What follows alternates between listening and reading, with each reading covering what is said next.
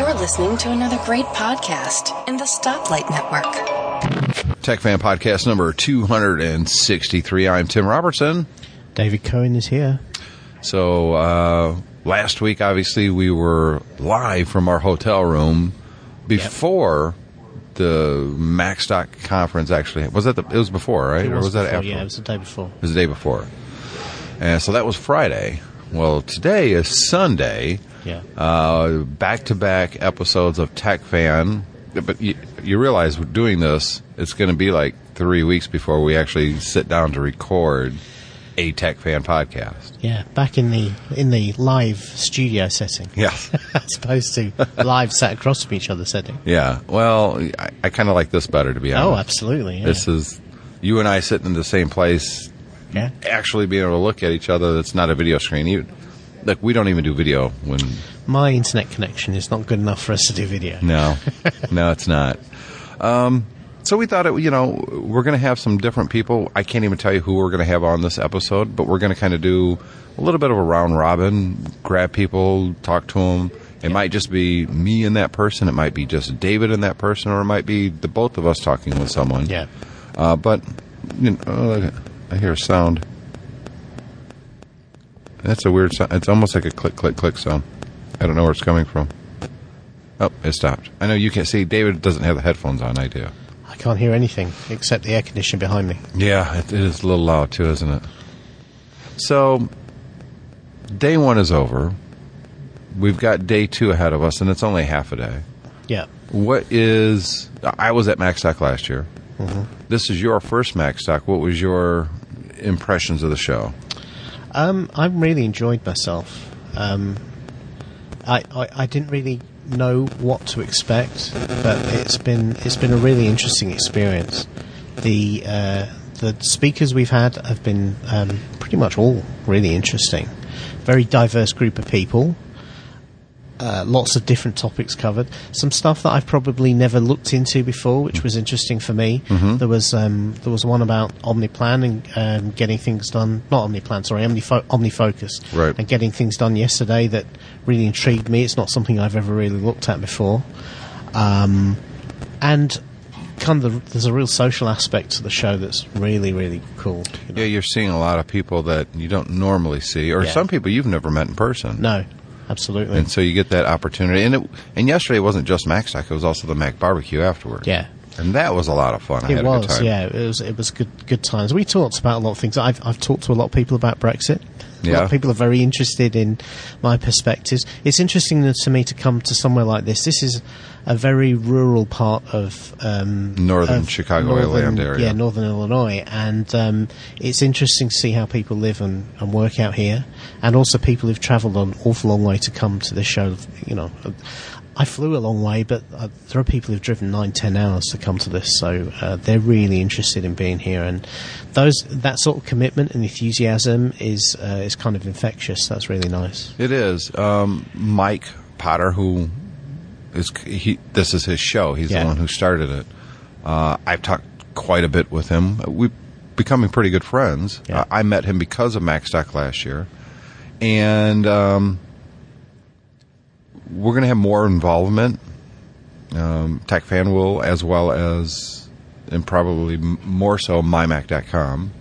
Yeah. I'm going to actually help a little bit more next year as far as finding some partners. But more importantly for this conversation, we already know two speakers that's going to happen next year. Yeah. One of them, Guy Searle and I, are going to, and if anybody listens to the MyMac podcast, you already know this, for a couple years at Macworld Expo, Guy Searle and I did the Mac quiz, or the Apple quiz. That's right, yeah. It's going to be called the MyMac quiz here. Yeah, got to get the Promotion. brand again, yeah. And so we're going to do that on the stage next year. It's probably going to be like a half hour to 40 minutes. It's going to be longer than most. But it's going to be a very fun quiz show. The flip side of that, there's going to be a very technical non-Mac or Apple talk next year, and that is... I'm going to do something on the Raspberry Pi. I'm looking forward to that. Yeah. I think it's a subject that the people that come to this would be very interested in, and you're very knowledgeable.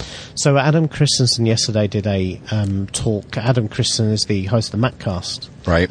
He did a talk on it was educationally themed, but it was about using educational products with your Apple devices to engage with your kids, and he showed some kind of maker type stuff. These kind of bits that you can get that have sensors and interfaces on. You can kind of bolt them together and plug them or drive them with an iPhone and with scripting languages. So the Sphero, which is what that little guy from, what was it, BB-8? From BB-8 is based on, It's a little it's neat. Bluetooth-controlled robot, but you can program it. You can write very simple block-based programs that you can make it do things, and that's great for kids. But it got me thinking as well, seeing you brought your arcade cabinet that you built. I did. The little portable one.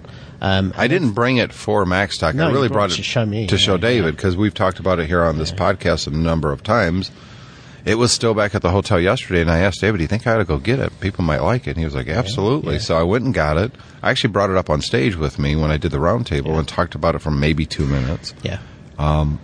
So afterwards, a lot of people came over and played it and wanted to talk about it, and that was fun. That got me thinking, because people were interested in how you built it. Right. And it has nothing to do with Apple. Yeah, exactly. So people who come to a show like this, they're not just Apple fans, they're tech fans. Right. And so got me thinking, that'd be a good name for a show. Yeah, exactly. Yeah.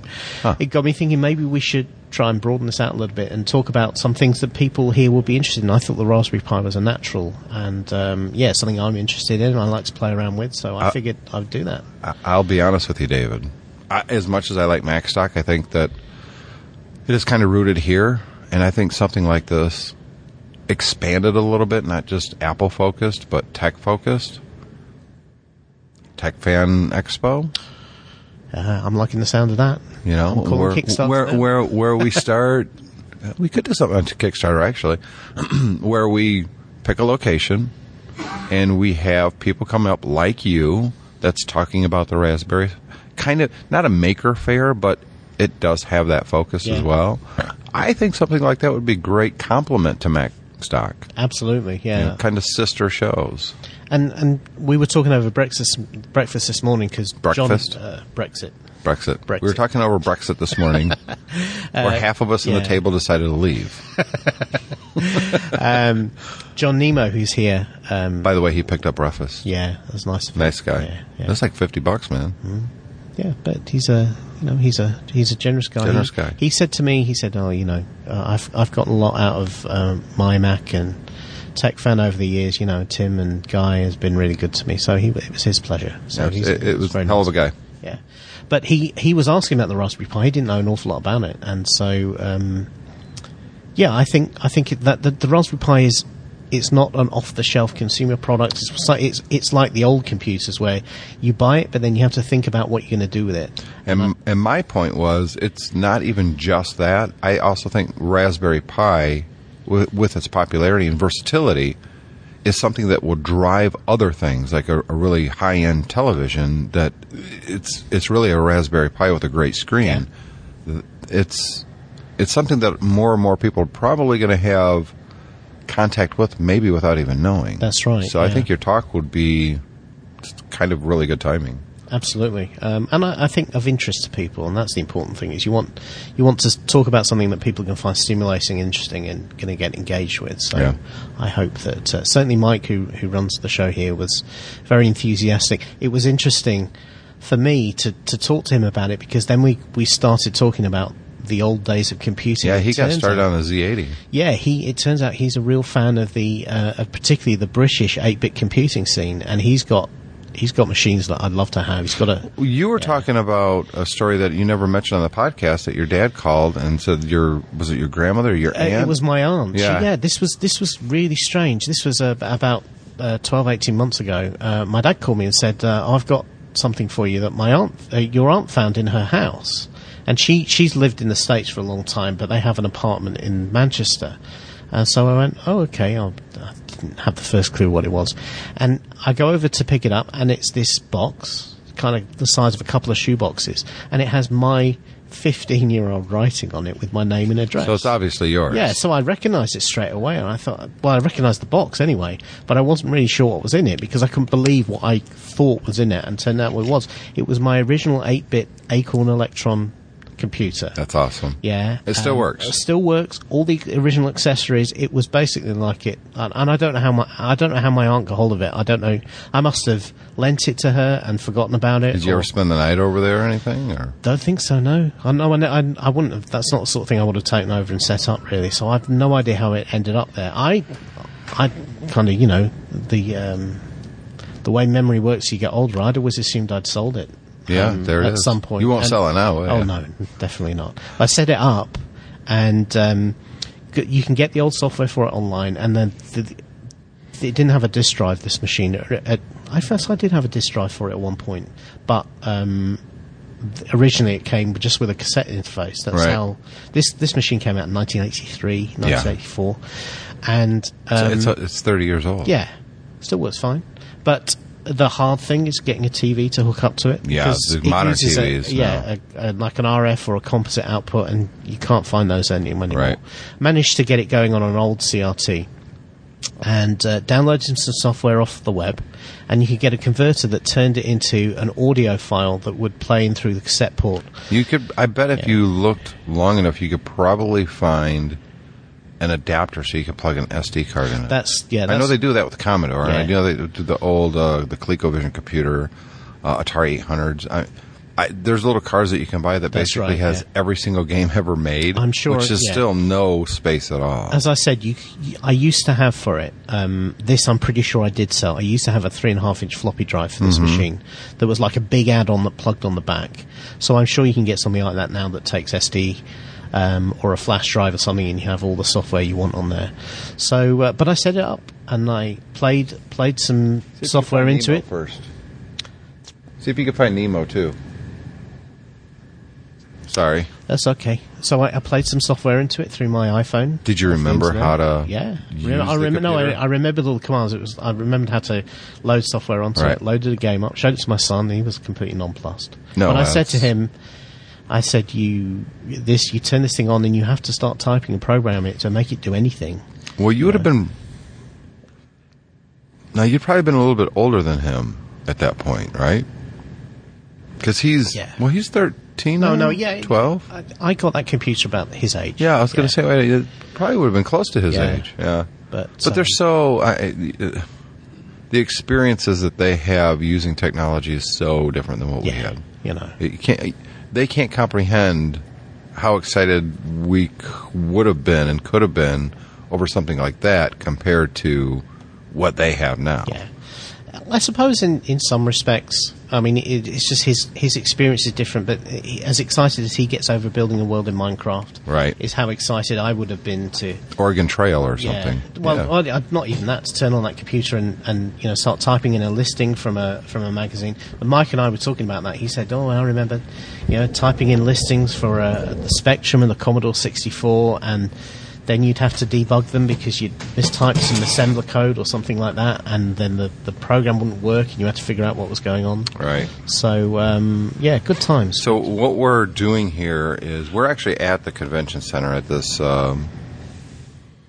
Lucent Conference Center at McHenry County College.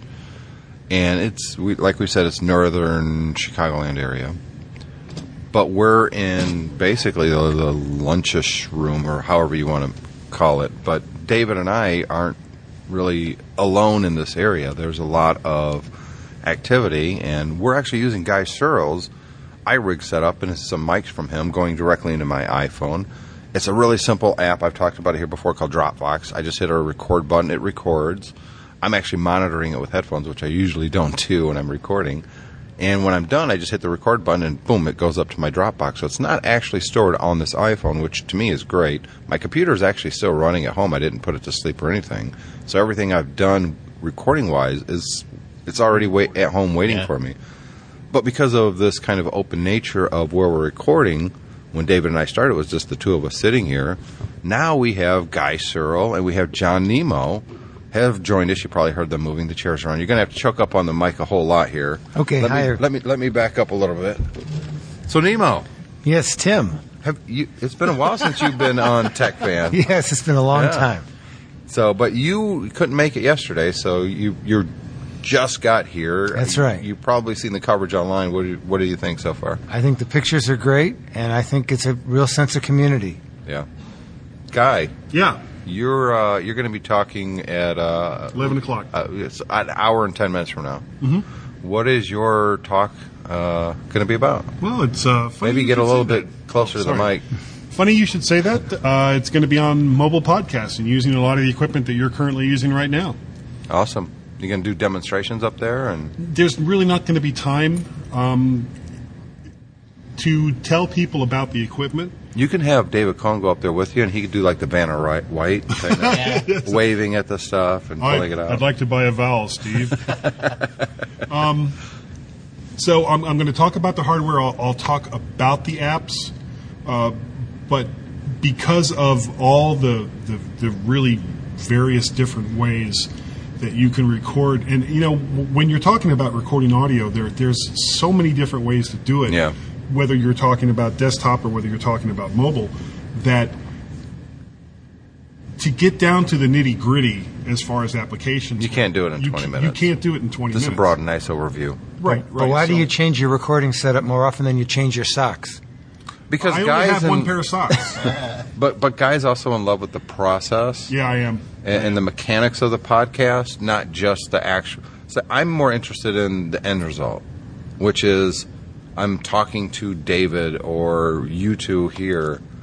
That's what I'm more interested in, and Guy's more interested in, not more, but more than me, the mechanics of it. So that's why you use the same equipment. I've got the same equipment that I've been using since 2005. I constantly change my stuff. But having said that, if you didn't do that, Guy, if you weren't trying things out, we wouldn't be sat here recording right now because you've got this amazing little portable equipment to do it with. Tim would have.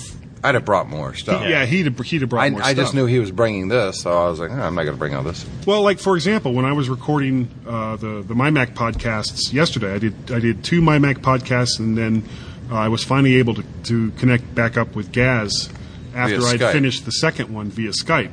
So I recorded one more kind of tiny one. So there'll be My Mac podcast 614. Probably Monday after Tim gets home. There'll be a short one that we'll probably release during the week. I'll figure that out later. Special edition. Yeah, just a little Mac stock thing. And then My Mac 615 will be out next weekend. Right. So it's cool how you can do all of this remotely and get pretty good relatively good results. Absolutely. Yeah. And one of the things that has really made it good, certain companies like Audio-Technica, these microphones that we're using, is the ATR 2100 USB. And the great thing about this microphone is its versatility. I mean, it sounds pretty good for what it is. Mm-hmm. It's a relatively cheap mic. It's like $50 to $70 depending on where and when you buy it. But not only does it have XLR, which we are using right now into the IK Media Multimedia iRig Pro Duo, it also has USB outputs. So if you can basically take this from a little portable setup like this and then turn around and plug it into your computer directly and do it that way. So you can use an external device that uses XLR, or you can use this same microphone and connect it up via USB. But where's the actual power? Is there a battery in this thing? There's a battery. Yeah, there's 2 AA's in there. But there's also, and the cool thing about this device as well is that now they don't give you the little transformer for power, but you can use, you can buy these multi-phase, multi-output transformers from anywhere, and they usually come with a bunch of different heads because nobody uses the same inputs for power. Not. And plug it right in, and you can run it for as long as you want. You don't have to rely on battery power. So what's new with you in technology, John? Well, it's been a great year for me because in my work, which is a personal technology tutor, I've had a lot of small group workshops, and they all come to me now. Yeah. Southern Arizona covers a lot of ground, and it's really wonderful to have people come to my little studio for classes on iPad, iPhone. They bring their Macs sometimes, their Mac laptops, and it means that I do much less driving and a lot more efficient tutoring. In addition, for my Mac people, I've been using TeamViewer almost exclusively for remote tutoring, and I know you're involved with TeamViewer, David. Yep.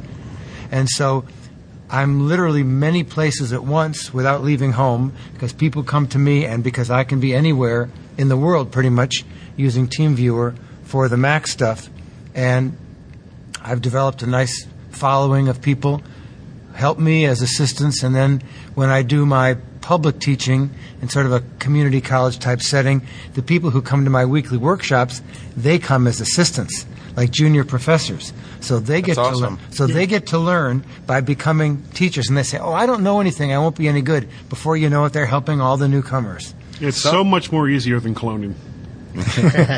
So basically, as a personal technology tutor, a sort of a freelance educator, it's a great time to be in personal tech. Someone told me that you're kind of semi-retired now, that you've actually given up some of your clients because you just don't have the time to do it. Correct. And I've had the luxury to be able to use Roger Harmon from the Tucson Mac User Group, and you talked to Bob Wood yesterday. Bob Wood is here from the Tucson Mac User Group. He's our president, and Roger Harmon is one of our longtime members. Roger handles a lot of my technical stuff, and Melissa Davis, who's here, the Mac Mommy, she's here at the conference also. She's local to Tucson. Yeah, they spoke. She and Jody Spangler spoke yesterday. And Jody Spangler is actually in my area, Right. Yeah. West Michigan. Melissa handles a lot of my tutoring stuff when Yeah. I'm not able to do it. So it's great to be able to spread it around, help other people. Tucson has a really good presence here, don't they? Yeah, they do. See, they're even plotting. Yeah. Anyway, and so for me personally, Tucson. I'm using an iPhone 6, and I'll be ready for the 7. I've got. I got to say something real quick Oh. because I see Victor walking over there. Oh, Victor! Is there any chance I can get Guy and you to recreate what happened last night? Probably not. I've got a video. hi, Victor. It's John it's Nemo. the Great to see you. it's the karaoke episode of Tech Fan Podcast. You're trying hard not to show it, baby. But baby, you know it. You've lost that love and feeling. Whoa, that love and feeling. Everybody. You've lost that love and feeling. Now it's gone. Gone. Whoa. John, don't Just give like up our day job. audience. No, absolutely not. Thank you, Victor. Anyway, personally, I'm using the iPhone. Yeah, right back into it, John. Right, exactly. John is the master of the segue. I got my iPhone 6, and I have a little battery charging it up while I'm talking. That's good. So I've got a battery that has a lightning Is cable. it duct tape? Yeah. There's a lightning cable coming right out of it, which is nice. Yeah. And then, I've got some little red tube stick thing that I use for mine, and yeah. it works. You know what? just plug it in. When I was had that incredibly obnoxiously long wait in Kansas City, Missouri. Yeah. And I knew that my phone was going to die. Sure. So I went to one of the. From depression or Well, that's every day. it's Kansas City. I can't know. It's no more. I'm Guy's iPhone. I can't stand it.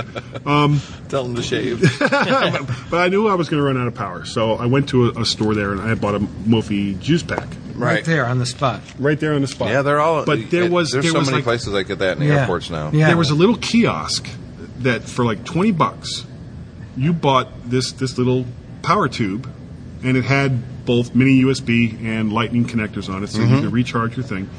When you were done and it was discharged, you could take it back to any of these kiosks. It scans like a barcode or something. You put it in, and it pops out a brand new one. Oh, that's pretty cool. That's a great service. Yeah. Especially for the and I traveler. wish I had seen that before I bought the freaking $100 Mophie juice pack. Yeah. So I do want to thank our sponsor here, David. Who's that? It is MacSales.com. Yep. Now, Guy and I were both speakers this year, so we got, as speakers, we get special little treats. Our special little treat from OWC is they give us lightning cables Yeah, from it's Newer nice. Technology. These are braided. Braided. Yeah, they're really nice. And Braided I like, cables. You got the blue one too, didn't you? Yes, I did. I like got this a mine lot. first. I don't know if I'm going to put this in my car. It's 1 meter long, so it's got some 3 feet, distance. yeah. I don't know if I'm going to put it in my car because I kind of like the black one in the car. It blends in more with.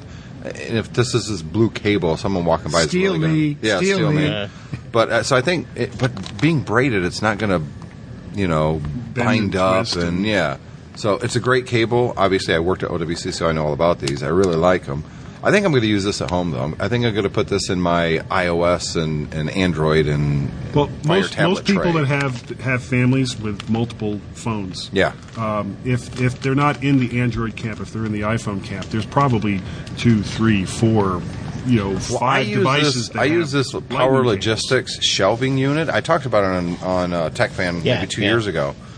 And it's got like 6 shelves on it. Mm-hmm. It's got power built in. So you just have to plug this thing in, and then you plug everything into the little plugs in But there. that's more for like a school, though, isn't it? It is, but when you're me and you have 3 iPads, you've got a bunch of iPhones going all the way back to the original. Right. You've got Android. You've got the Fire tablets from Amazon, Kindles. Bluetooth headphones, and you'll have a lot more of those in the future. Well, they don't really but those fit are on the usually shelf. like either mini or micro USB. But though. the neat thing is, I don't want on the shelf. I've kind of got it set up so some plugs are just charging, but some plugs are pass-throughs syncing to the computer. Cool. So how do you know which is which? I'm the one who set it up, but even I can't remember. Color-coded cables. Color-coded cables Yep. from OWC work perfect. So if someone's interested in having cables that just charge or sync, and you want to be able to tell them apart, go to MacSales.com and pick up some of the... And the braided ones are just really superior. Yeah. I just stick my tongue on them, and if I see something If on the there's a computer, or if it then I shocks know you a I know certain it's way. one of the Yeah. syncing ones. Right. Yeah. So let's take our first break here, and we'll find some other people to talk to, people that haven't been on TechFan in the past. Guy's got about an hour to get ready, so he's got to go put on the wig and the stockings, and we'll be right back. And then I'm moving my whole base of operations to Universal Studios. Old guys wandering around. I just can't imagine what could possibly go wrong.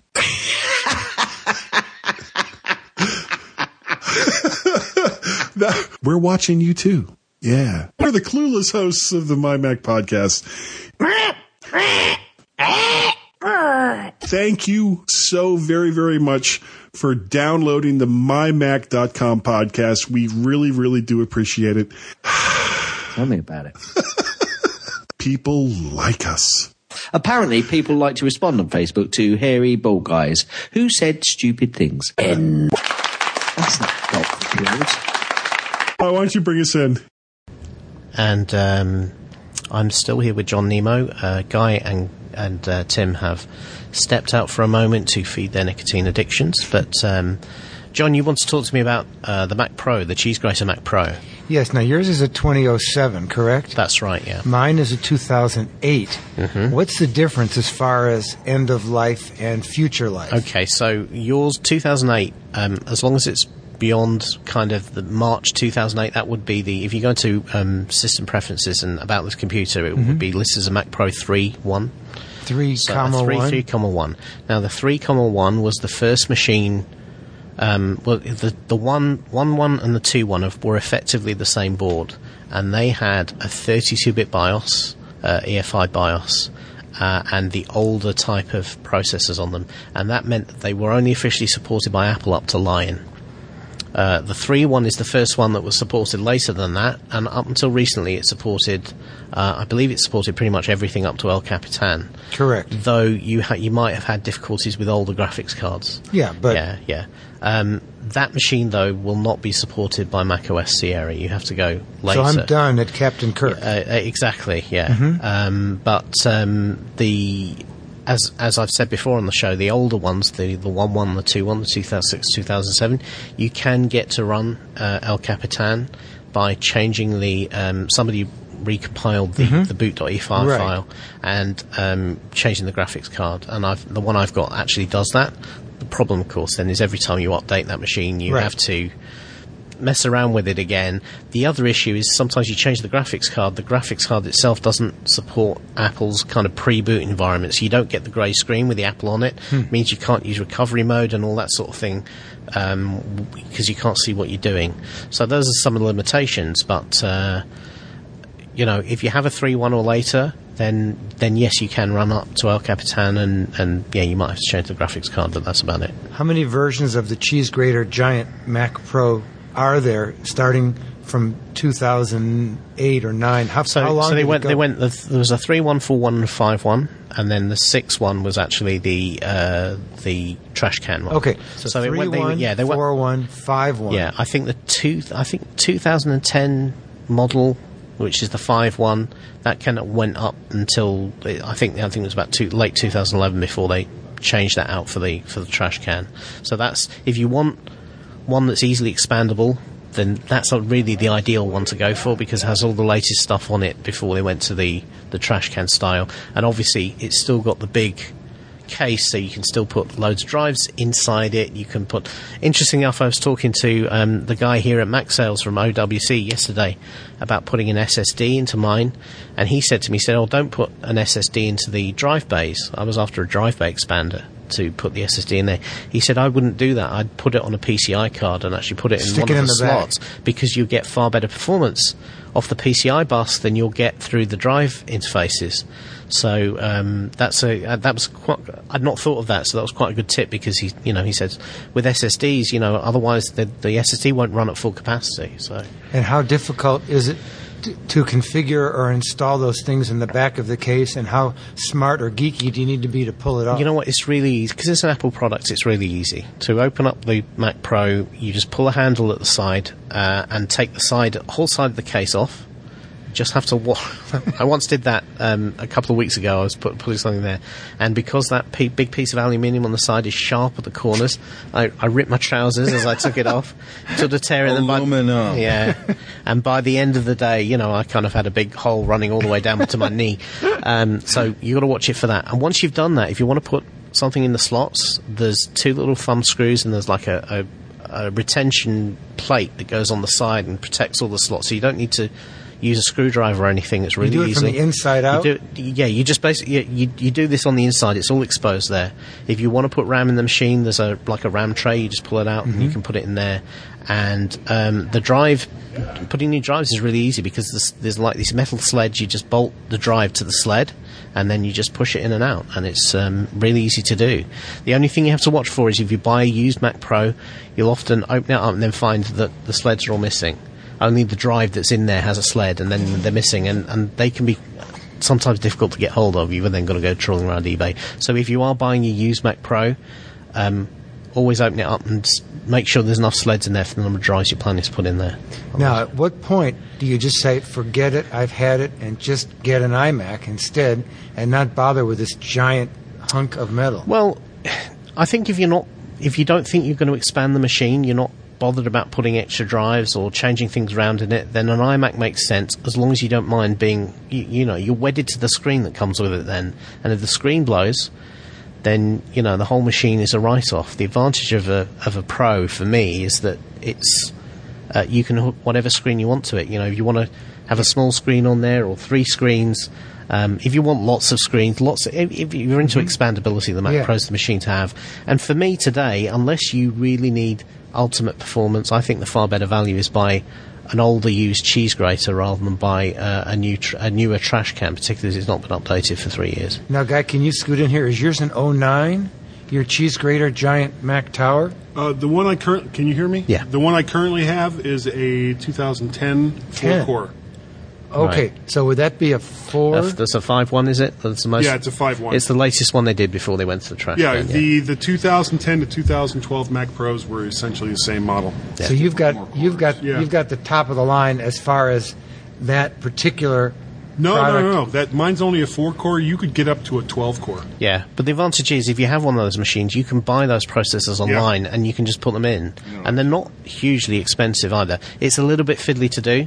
But if you really want like loads and loads of processing power, you can go out and buy those processors and put them in the machine. But honestly, you don't really have to. No. I mean, these are Xeon class Intel processors. So even doing multi-track audio, like what I do with mine, and I've got Audio Hijack going, I've got Loopback going, I've got GarageBand going, I've got a 2 terabyte SSD in it with either 16 or 32 gigs of RAM. I can't remember off the top of my head.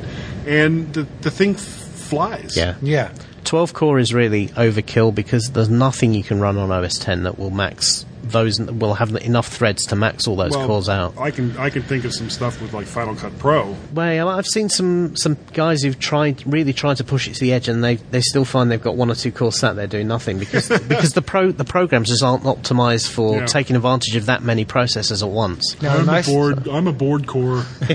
Now, in my situation where I've got an 08 model that's end of cycle at El Capitan, Yeah. do you recommend I just give that away or donate somewhere or use it for some other purpose and just get one closer to guys so I can continue to do what I'm doing with the heavy artillery? If you want to run Sierra, you're going to need probably at least a 2010 Mac Pro. If you're looking really at just having the Mac Pro. Yeah. If I'm really going to do it right.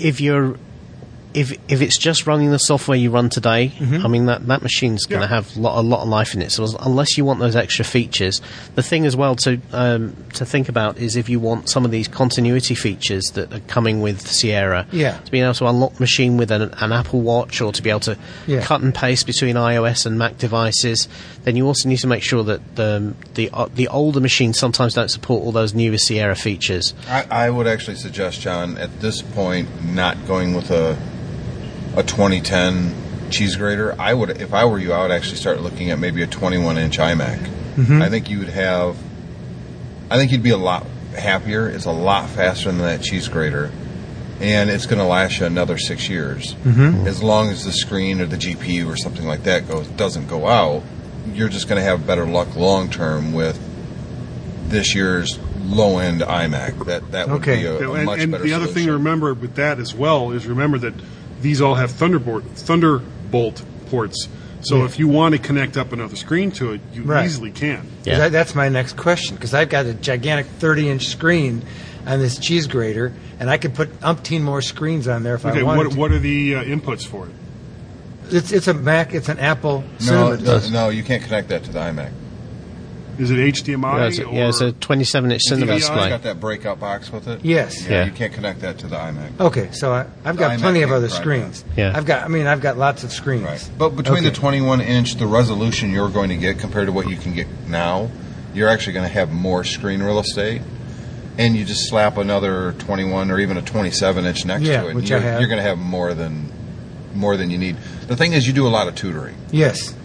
You want to tutor on more current hardware. Right. Yes. What other people are probably going to have. That has become a problem. Yeah. Right. And so that's why, I mean, you could go with a 27-inch iMac, but the price difference between a 21 and a 27 for your needs, I know what your needs are. Yeah. The 21's a better. Since I already have a great big screen. You don't need the 27. The 21-inch iMac is more of a machine than you really need, but it's going to future-proof you for the next 5 years. And if you go with a 2010 cheese grater Mac Pro, you're going to be looking to upgrade that again in a year. And load it up with RAM. Especially load that 21 up with RAM. Right. And and you're going to have to order it that way because you can't. unfortunately, Apple's There's no slots in it. Okay, but the only thing I'd say is if you are going to buy a new machine, hold off a few months because we're all hoping that come September time before the holiday period comes in, that Apple's going to upgrade the hardware. So we're going to take another brief break and see if we can rope somebody else in to talk to us about their experiences, and we'll be back in a moment. Thanks for your suggestions on that. Hey everybody, I'm back here with all of you at Mac Stop. So exciting! And we're getting harassed by the mob here, but I'm actually joined by a fellow British person, Don McAllister, who's just hot off the stage at Mac Stop, having done his presentation this morning. How did it go?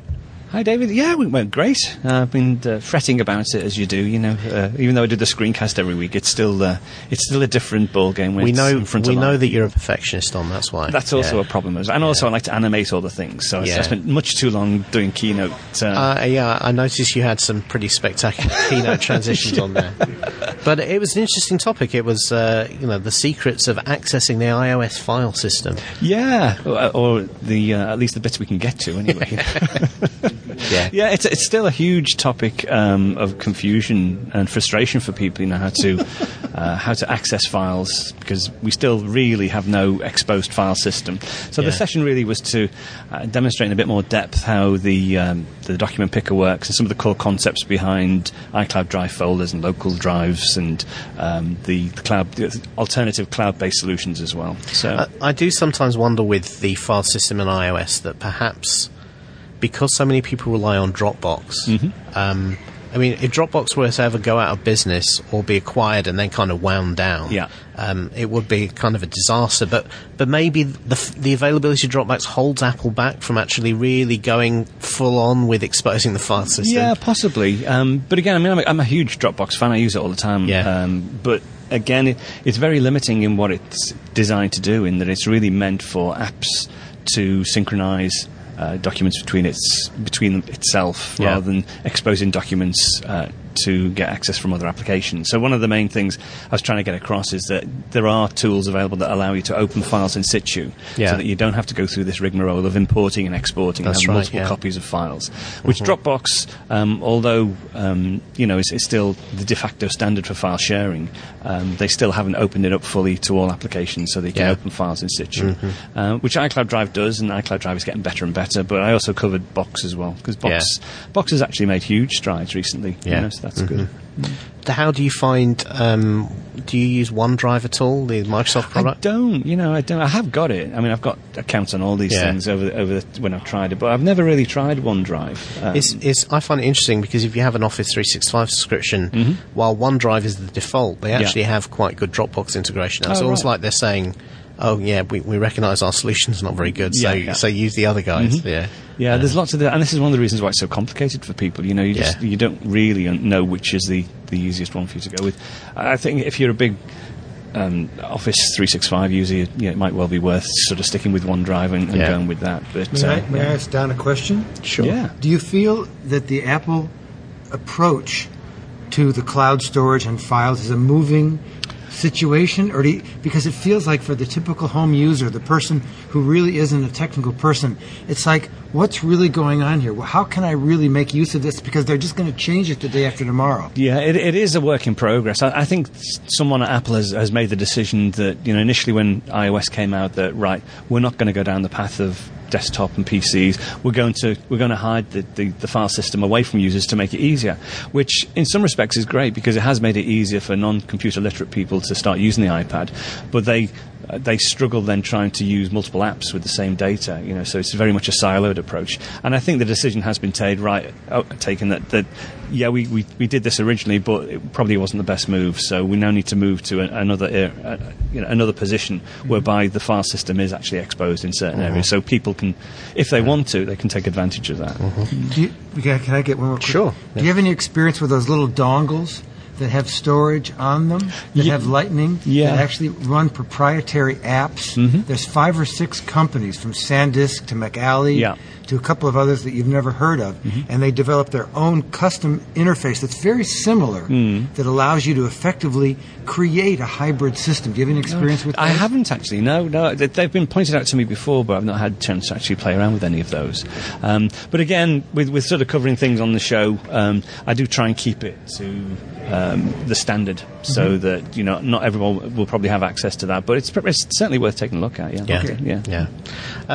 Just to move on from that topic, obviously, Don, you're an educator, an online educator. You've got Screencast Online, which is your business where you do all these videos every week talking about how to use the Mac and iOS and that sort of thing. How do you find the process of preparing for a new version of iOS and Mac OS, as it's now called? Obviously, it must be a lot of work, but you approach that with excitement or trepidation when you see the WWC thing and they've got all of that stuff there? It's definitely excitement. I enjoy finding out new things. I like seeing what Apple are doing to improve things. Yeah. So what I tend to do is I will get the beta and try it out for a couple of months. Yeah. I don't really cover the beta versions. I tend to wait until they're released, and then I'll hopefully have something ready for on release day that I can sort of give out. But no, I enjoy finding out new things, and it's always always, and also it fills lots of space for me, you know, in that part of the year. It's great. I don't have to worry about what topics to cover because now you use a subscription-based model for your site. Yeah. Do you find you get an uptick in subscriptions towards the end of the year when a new version of hardware and software is coming, or is it difficult to say? Really, yeah, it's fairly constant throughout the year. There's like a free trial as well, so that sort of mediates things and smooths things out anyway. Because people will take the free trial and try it, and if they take the free trial during that time, they get access to the content. And if they don't want to continue with it, that's fine. So it's don't really see a huge peak at that particular point. And obviously online recently there's been an awful lot of debate about the slow update of the current Mac lineup. And I presume in your line of business, doing a lot of video, you use a lot of heavy iron. Yeah. So, I mean, what's your view on that? Are you finding it? Are you frustrated that the Pro line is not getting the love that perhaps you think it deserves? Not really. Although I do a lot of video, it's not heavy duty stuff. Right. I mean, each show each week is about 45 minutes, and I actually use ScreenFlow for all the production for the screencasts, and that's a great app. I mean, the only bugbear is the length of time it takes to export the file once it's all edited. I mean, editing and everything is unaffected by the hardware really. You know, any modern Mac can handle it quite easily. Right. But again, the export process, I mean, you're talking, 10 minutes, 15 minutes. Right. So there's not a lot of time to save. Not really, but I am frustrated though, because obviously, we all like to see the new and shiny stuff when it comes out. And I can only think that there's something sort of big behind the scenes or something major that's stopping them from releasing. I mean, at this point, you're almost like the mythical. Here's a Mac covered in unicorn tears type thing because we've all been waiting for so long. That's right. But they know what they're doing. I'm sure they do. Yeah. But it would be nice to see something sooner rather than later. Okay. So just before you go, Don, tell us exactly where we can go to find your site and your information and more about you. Sure. Yeah. Well, they can always go to screencastonline.com. That's the main website, and that's where the weekly shows are published. There is also, as I say, there's a free trial there if people want to try a trial membership. There's like monthly, quarterly, and annual subscriptions. Membership includes the Screencast Online Monthly Magazine, which is an iPad, an iPhone magazine that they get each month. And that's packed with articles, not just the videos that I produce, but articles from other contributors. There's also a number of apps now as well. So we have a members app for the Apple TV, so if members can actually watch the videos on the Apple TV, which people really love. They really love that on the Apple TV. Cool. And there's also an iOS app as well called the SEO Showcase, and that's for non-members. If you don't want a full membership, they can actually go download the app, see some free content, but also they can purchase individual tutorials on the fly using in-app purchases. Which, loads of options. There are plenty of options. And there's another app coming out soon for members, which will be like an ability to download things offline and watch it separately. Cool. Okay. So, lots going on. Good to see you, Don, and I very much, having done it myself, I very appreciate the effort you made in coming here and joining MacStock. It's good. MacStock's a great event. Hopefully we'll see more people here next year. Great. Well. Okay, good to speak to you. Cheers. And Tech Fan, the final. Yeah, we're going to break the equipment down now so that Guy can go and do his pitch. Yeah, he's using. He's going to talk about podcasting. Yeah, and he's going to be demoing some of the stuff that we're using. We're using his equipment, David. Yeah, and I've already been looking on Amazon how much I can buy some of it. Yeah, it's nice stuff. I like it a lot. I've been using the same equipment for 10 years. Yeah. The same mics that Chad Perry and I were using. The same little breakout box that I route my audio through 10 years. I don't have a reason to upgrade, but when we came here to MacStock, David, I didn't want to lug my laptop. No. And look, I wasn't flying like you either. Yeah. I drove, so it had been very easy to bring it. But I just didn't want to bother with it. No, I was the same. I looked at my laptop and thought, should I bring it just in case I need it? And I decided it was too big and heavy just for the off chance. Well, I was thinking about bringing this little cable I got and mics, but it wasn't working good for me as my interview in Grand Rapids at that Apple store, or Apple Specialist store went. And I talked to a guy. He said he was bringing his stuff, and I thought, well, I could just piggyback on his mics and stuff and just use that. So Thank you very much, Guy, by the way. Yeah, thank you. So we're going to wrap up this episode of Tech Fan.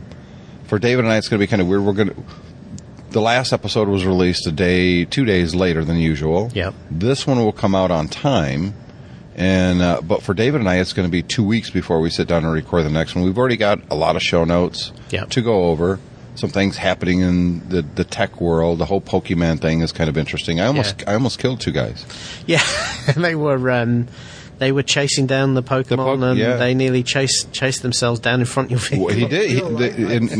In real life, guy steps right off the curb, and I yelled at him. I would say I feel bad about that, but I actually don't. We love the feedback, though. Yeah. So David and I have remotely done the last 2 episodes, this one and the last one, here at the MacStock Conference. We've talked about a lot of topics. I haven't even heard, I didn't hear anything that David and Don McAllister just talked about. So I'm looking forward to hearing that myself. Yeah. I would love to have feedback from you, the listener. It's real easy to do. Simply send an email to the show, THESHOW, the show at techfanpodcast.com, or go to techfanpodcast.com or mymac.com and leave a comment right in the show notes. We'll copy them, we'll put in our Google Doc, and we'll read them here on the show. And of course, we're on the Twitter, David. We are at TechFan Podcast on Twitter as well. So anything you send to there comes straight to Tim and myself. I do want to say I don't think I mentioned on the last episode. Maybe I did. It's kind of a blur after a while. We had audio problems with the last studio show that we did. Yeah. I thought I fixed it, and I didn't. I did get the feedback. We got multiple emails and stuff on Facebook. I apologize for that now. I thought I had fixed it. By the way, the red light that you were talking about means it's loud. Right. It's a clipping, because David thought it was running out of battery. That's a clipping. It means I'm a hot mic. Are you sure? I'm a hot mic, yeah. Even if you don't speak, it's still flashing. Well, it's because the gain is probably up almost all the way. Okay. So anyways, we were aware of the audio problems. I still released it. Look, there are no rules to podcasting, but we still would like to have non-annoying steps will be taken. Yeah, we won't do that again. So we're going to change things up in the future, starting with the next episode. So if something like that happens, we've got a backup plan. David's actually going to record on your end. You're upgrading your podcasting equipment. Yeah, I'm getting some permanent stuff put in, and hopefully it will improve the general audio. You should have waited. And if you'd have waited, you could have sat in on Guys Talk and learned more. Absolutely. On what not to do. Yeah. No, that's every week on my Mac. Yeah. So, but we love the feedback. We love to hear from you guys. It makes us, honestly, David, it makes the show a lot easier for us because, and we're not asking for a 5-paragraph letter like Brendan loves to show or send us, we which we love it. We like Brendan's feedback. Sometimes we cut it down a little bit because obviously, it's long. Yeah, we want to cut to the salient points of his arguments, but we love hearing from you, and we like to talk back to people as well. You know, we email back, but like Brendan is a great example that he'll say something in his email, and it spawns a whole new conversation. Exactly. On TechFan, and that's fantastic. And also as well, collaboration with the listeners, engaging with the listeners is one of the reasons we do this. So. Absolutely. Yeah.